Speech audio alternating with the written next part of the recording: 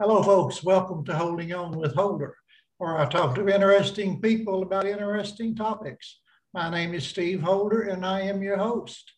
My guest this evening is Chelsea Burnett. She is a real live storm chaser.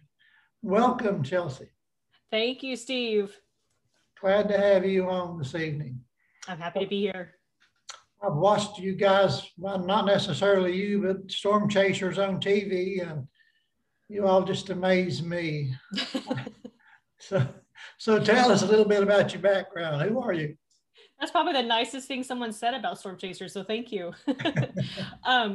So like you said, my name is Chelsea Burnett, and I'm with Texas Storm Chasers.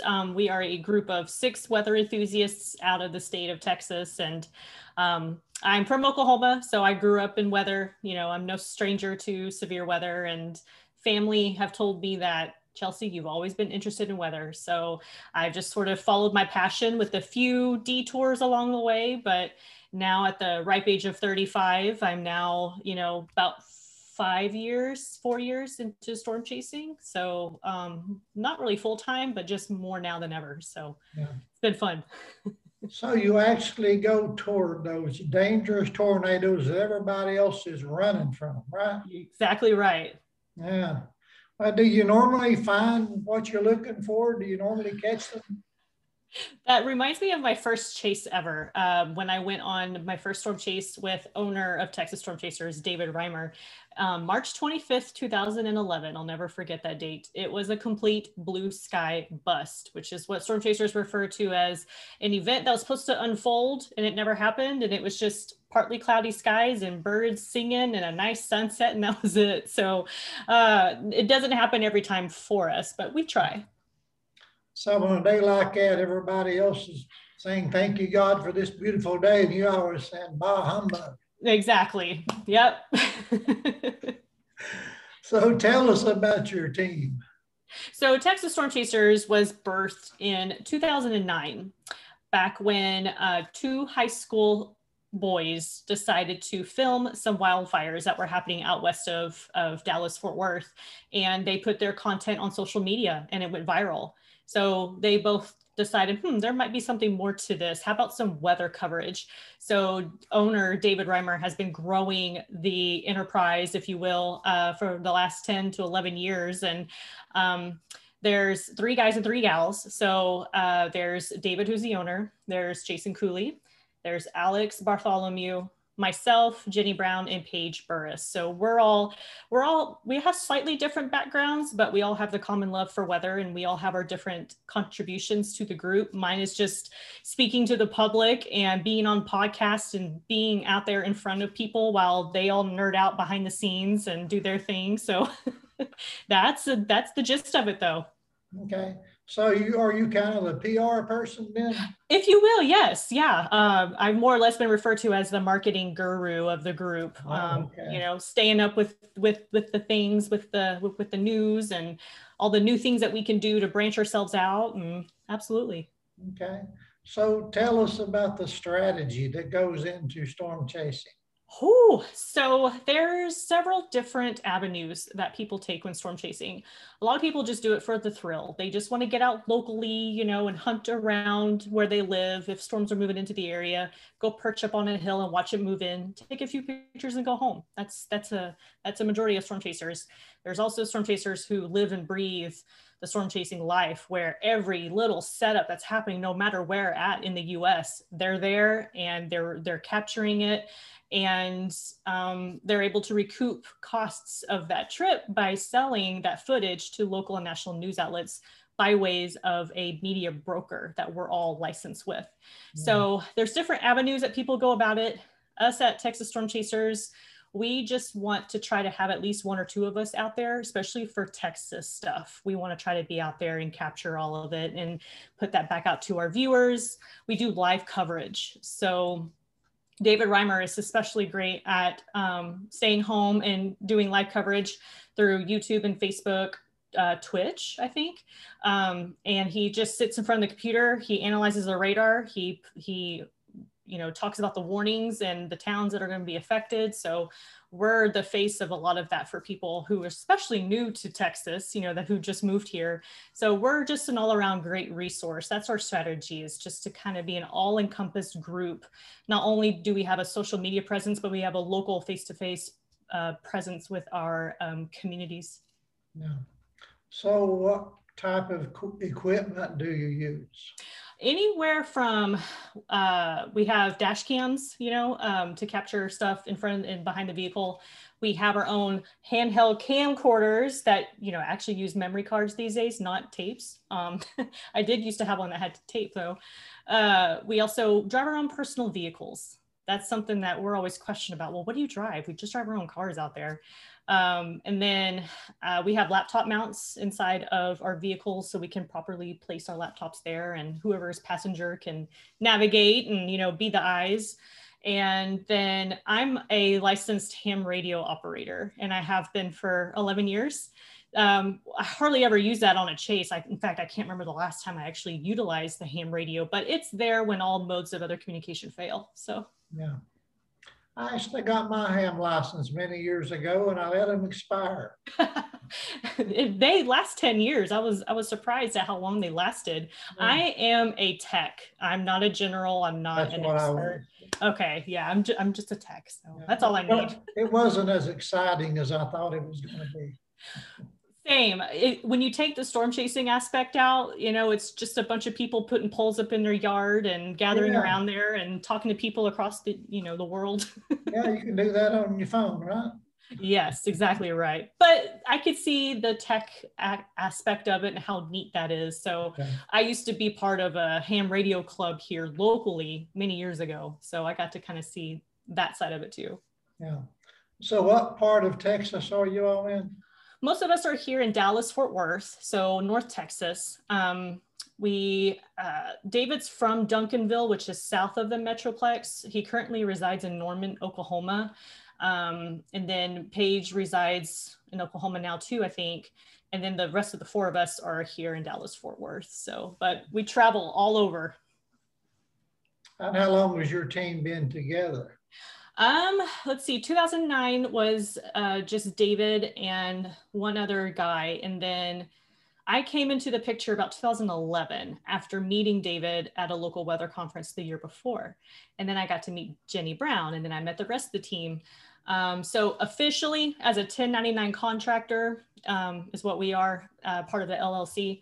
And that was 2016. So we've all pretty well been together 2016, 2017 as a group of 6. Okay. Yep. So are you and your team experts, or are you run-of-the-mill storm chasers? I would like to say we're borderline experts. We all have our individual level of experience. I would say mine's probably the smallest, only because I just saw my first tornado in 2015. Well, that seems like a long time ago for a novice storm chaser, I guess that's average. But everyone else, like David Reimer, he's been chasing for a really long time. Jenny has 2, Paige has 2. Jason is our degreed meteorologist in-house. So he's the one who actually got through the throes of earning a degree in meteorology. I failed at it. I bowed out after the math. So he's the one who officially has a degree. The rest of us just have a lot of field experience. So do you do this for a living, or is it a hobby? That's a great question. I'm glad you brought that up, because there is what's the word for it? I'm full on dinner and it's taken away my brain power.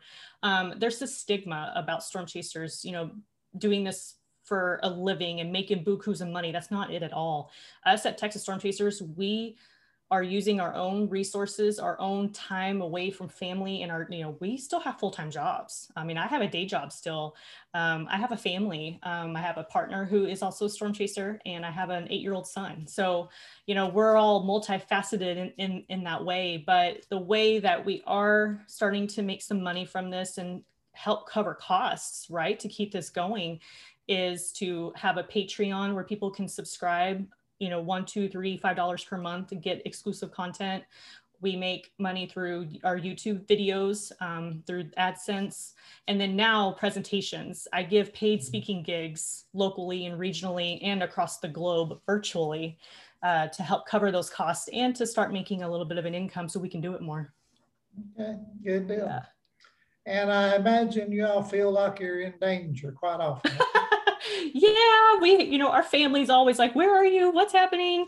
My cell phone, my dad and my partner, they're able to log in and look at my location at any time, So my dad, most of my family still lives back in Oklahoma. So, if he knows that there's severe weather in the area, all he has to do is check to see where my location is and he can rest a little bit. Okay, well, you can't hide then, can you? No, not really, but I want my loved ones to know where I'm at all times. So have any of the people that you've known personally been injured or killed on the storm chase? Nobody that I know personally, thankfully. We've all had our share of getting stuck in the mud and missing out on some action, but we weren't close to anyone, but we have had fatalities in the community. 2013, a well-renowned scientist, Tim Samaras, and two of his partners, they perished in the El Reno tornado in Oklahoma. So there have been fatalities, unfortunately. I had met two of the three guys, but we weren't close. There's this chaser convention that happens every year, or it used to, and that's where a lot of us meet and connect, and we just keep in touch through social media. But knock on wood, no one personally that I know of. Let's hope 2021 stays that way too. So what months are considered tornado season now? That's another good question. We are in the throes of it now in spring. Spring is officially the season for tornadoes here in the Southern Plains, the Deep South. March, April, May, so we're right in the middle here. We're approaching the middle. And then that threat tends to shift northward over the summer months. So you get your high plains that are involved in that severe weather too. So, which is something that we partake in. We take a chasecation once a year where we take 7 to 10 days and we just go wherever the storms are at in July or in June or July. It's a lot of fun. It's a lot different than chasing down here in the South. Yeah, you ignore the crowds that way, I'm sure. Yes, you're exactly right. Hardly anybody's out, because they're only there, they only want to chase during March, April, May, and then they go on with their life. Well, we try to extend our season a little bit by going up north and enjoying beautiful storm structure, epic lightning at night without any trees, without any, hills. So it's nice. Now, I read somewhere that not all tornadoes sound the same. Is that true? That's correct. A lot of them sound like waterfalls. That's a very common sound that a lot of people don't think about. The public associates sounds of a tornado like with an airplane or a train, and that's not necessarily true all the time. It has this roar about it and, a borderline waterfall sound too. So there's only been a handful of times I've actually heard a tornado, been that close to be able to hear it, but that's true. I think I've always heard that they sound like a train. That's all I've ever heard of. Now, do they also have a smell? Yes. One chase in particular was May 25th, 2016 in Kansas. And we were closely chasing this tornado for 90 minutes. And about the first 20 minutes of it, we followed it as it was moving east, and we're driving on the road past a grove of trees, and you just smell the trees. It's unreal what a tornado can do, so when you're there behind the path and you're there in it, it's wild just what your senses can pick up on. And that smell of trees is, yes, that's common. But do they all smell the same? No, a lot of them smell like natural gas. It just depends on what they hit. So, it smells like lumber if they go through an area with a lot of structures, or of course trees, natural gas. I haven't really experienced any other smells though. So I guess the smell depends on what they have passed through then, in other words. That makes sense. Yep, exactly right.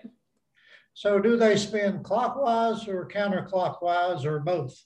Counterclockwise here, and then clockwise on the other side of the hemisphere. So, yeah. It's like the little swirl in the bathtub, right? Yeah, exactly. Yeah. That's right. Now, do you need some kind of certification or special training to be a storm chaser? So there is a program called Skywarn Storm Spotter Training, and that is something that a lot of novice storm chasers have taken. It's a great overall encompassing course through the National Weather Service. It's free. It's offered once a year. Well, I think it's online now because of COVID, but it has a basic course and an advanced course. And that's something that a lot of storm chasers, have taken before, and they used to pass out little certificates for it. It was nothing really official. It was just like, yeah, you completed the program, good job. But that's probably the one thing that I would offer up for someone who's wanting to get started, is to look that up. All of the National Weather Service offices in the US offer that.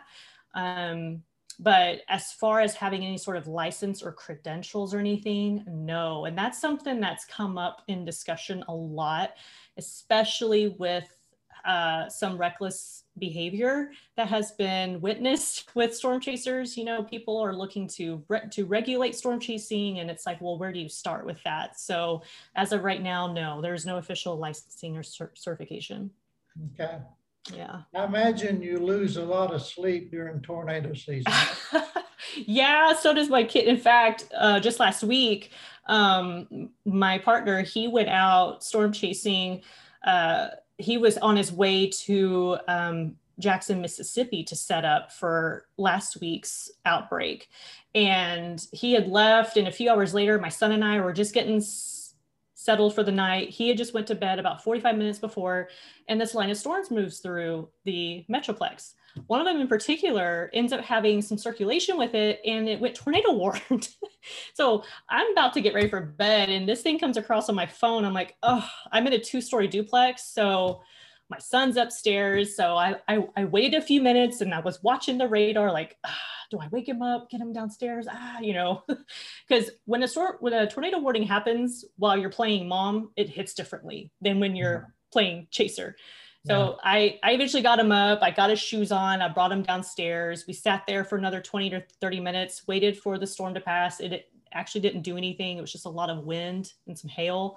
But yeah, you can lose some sleep, especially with traveling to wherever you're trying to target. Wherever you're coming from, it's a lot of road times, a lot of driving. So yes, you can lose sleep. Yeah. So what state has the most tornadoes? Oh my gosh, that's actually a good question. I know I've looked this up before. Mom brain, I'll blame that. I would have to say somewhere here in the Southern Plains, Oklahoma, Kansas, Texas. I know those three are probably real close. I'll have to get back to you on that one, on which state so far has the most. I'm so focused on my training or on my presentations here in North Texas. I know what counties here in North Texas have the most tornadoes, but not the actual state in the US. Good one though. So Tornado Alley, I've always heard that. Now, what stage is that? So in years past, it's always been considered this sliver right through the Central Plains. So Texas, Oklahoma, Kansas, parts of Nebraska, Colorado, and Missouri, maybe Arkansas too, just slivers of those states. But in recent years, they're talking about that. Like, where is Tornado Alley officially?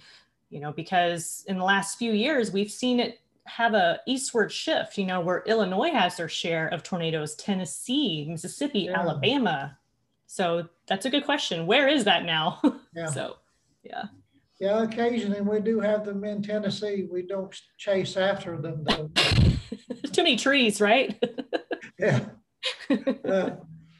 So do you ever take any, I guess, stragglers, passengers with you, people that just want some adventure and want to go with you? Man, we get that question at least weekly on our social media, whether that be through Messenger or through email. They'll contact us, on our page and asking. Not right now. It's just too high of a liability. I can't imagine what type of insurance would cover that. A general liability. So that's something we've had to turn down just simply because of the liability. If they're storm chaser friends, we'll team up and we'll partner up. When last week I got out and chased, and I went with my partner, he and I went out, And, you know, some of the rest of the Texas storm chasers stay behind, and that's okay. You know, we partner up with other people who we trust, but that's about the extent of it, bringing people along. And speaking of liability insurance, is it hard for storm chasers to get it, and is it expensive? No, that's another question, especially after in our presentation, they watch a video on hail and watch our windshields crack. We just don't make claims. We typically find it cheaper just to find a local auto body shop that will replace our windshield for fairly cheap, you know, $150 to $200, which is typically less than the deductible on our insurance. So we just don't make claims. In fact, you're not a real storm chaser unless your vehicle is dented to all get out. Like you need golf ball dents in your hood. You need some cracks in your windshield in order to be like, oh, okay, yeah, they've chased storms. Oh, so we just kind of wear it loud and proud. We don't ever repair it. Yeah, okay. So what's the scariest adventure you've had so far? I would have to say the last 2 times I have chased in Dixie Alley, because on radar, you see the storm coming, you see your position in relation to that storm. But when you look out your window, all you see are trees and then maybe some of the definition of the storm cloud. You don't see the actual base of that wall cloud, and you don't actually see the funnel or tornado. You don't know what's going on. You just have to hope that your internet connection is stabilized enough to where you can receive those rapid radar updates. So last year was my first chase in Mississippi, in Pashuta, Mississippi. We came close to intercepting a tornado out there, and we were just driving down this road, and it was just wall-to-wall trees.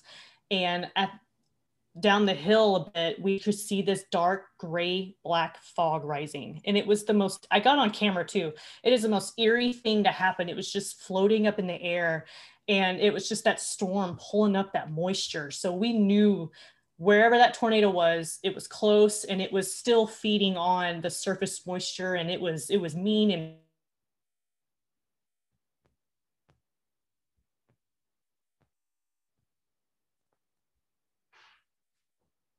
And you just froze up. With the tornado and see where it's going.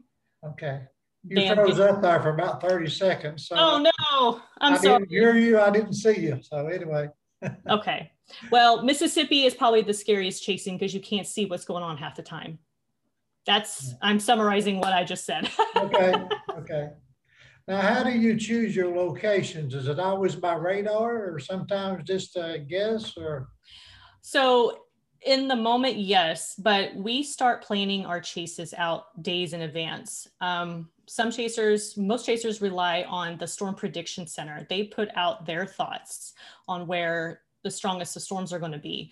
And we all individually, you know, review the models. We look at different things that will signal what's going on, and we'll all talk about it, and we'll all come to a general conclusion of where we think we'll end up. And so we like to get out there a few hours beforehand so we can make any adjustments locally if we need to, like go further north or further south. So, but when it comes to go time, when those storms start popping up on radar, we also look at what's called mesoanalysis, which is where we take a look at what's going on right now in the atmosphere in the area. So where's a lot of moisture coming in at? Where's the best shear? Where's the best, you know, all these different things we look at. And then we plug and play like, okay, well, that storm's moving into this environment. That storm down there, it's moving into more stable air. So It's very much a process, a multi-day process. And sometimes you go to the same location more than once in tornado season, don't you? Dixie Alley's been it for us in this month alone. March has been sending us out east more than anything. So yes. Yeah. So what advice would you give anybody that thinks they want to be a storm chaser? Definitely partner up with other people who are like-minded. It took me a long time to find this inner circle of storm chasing friends.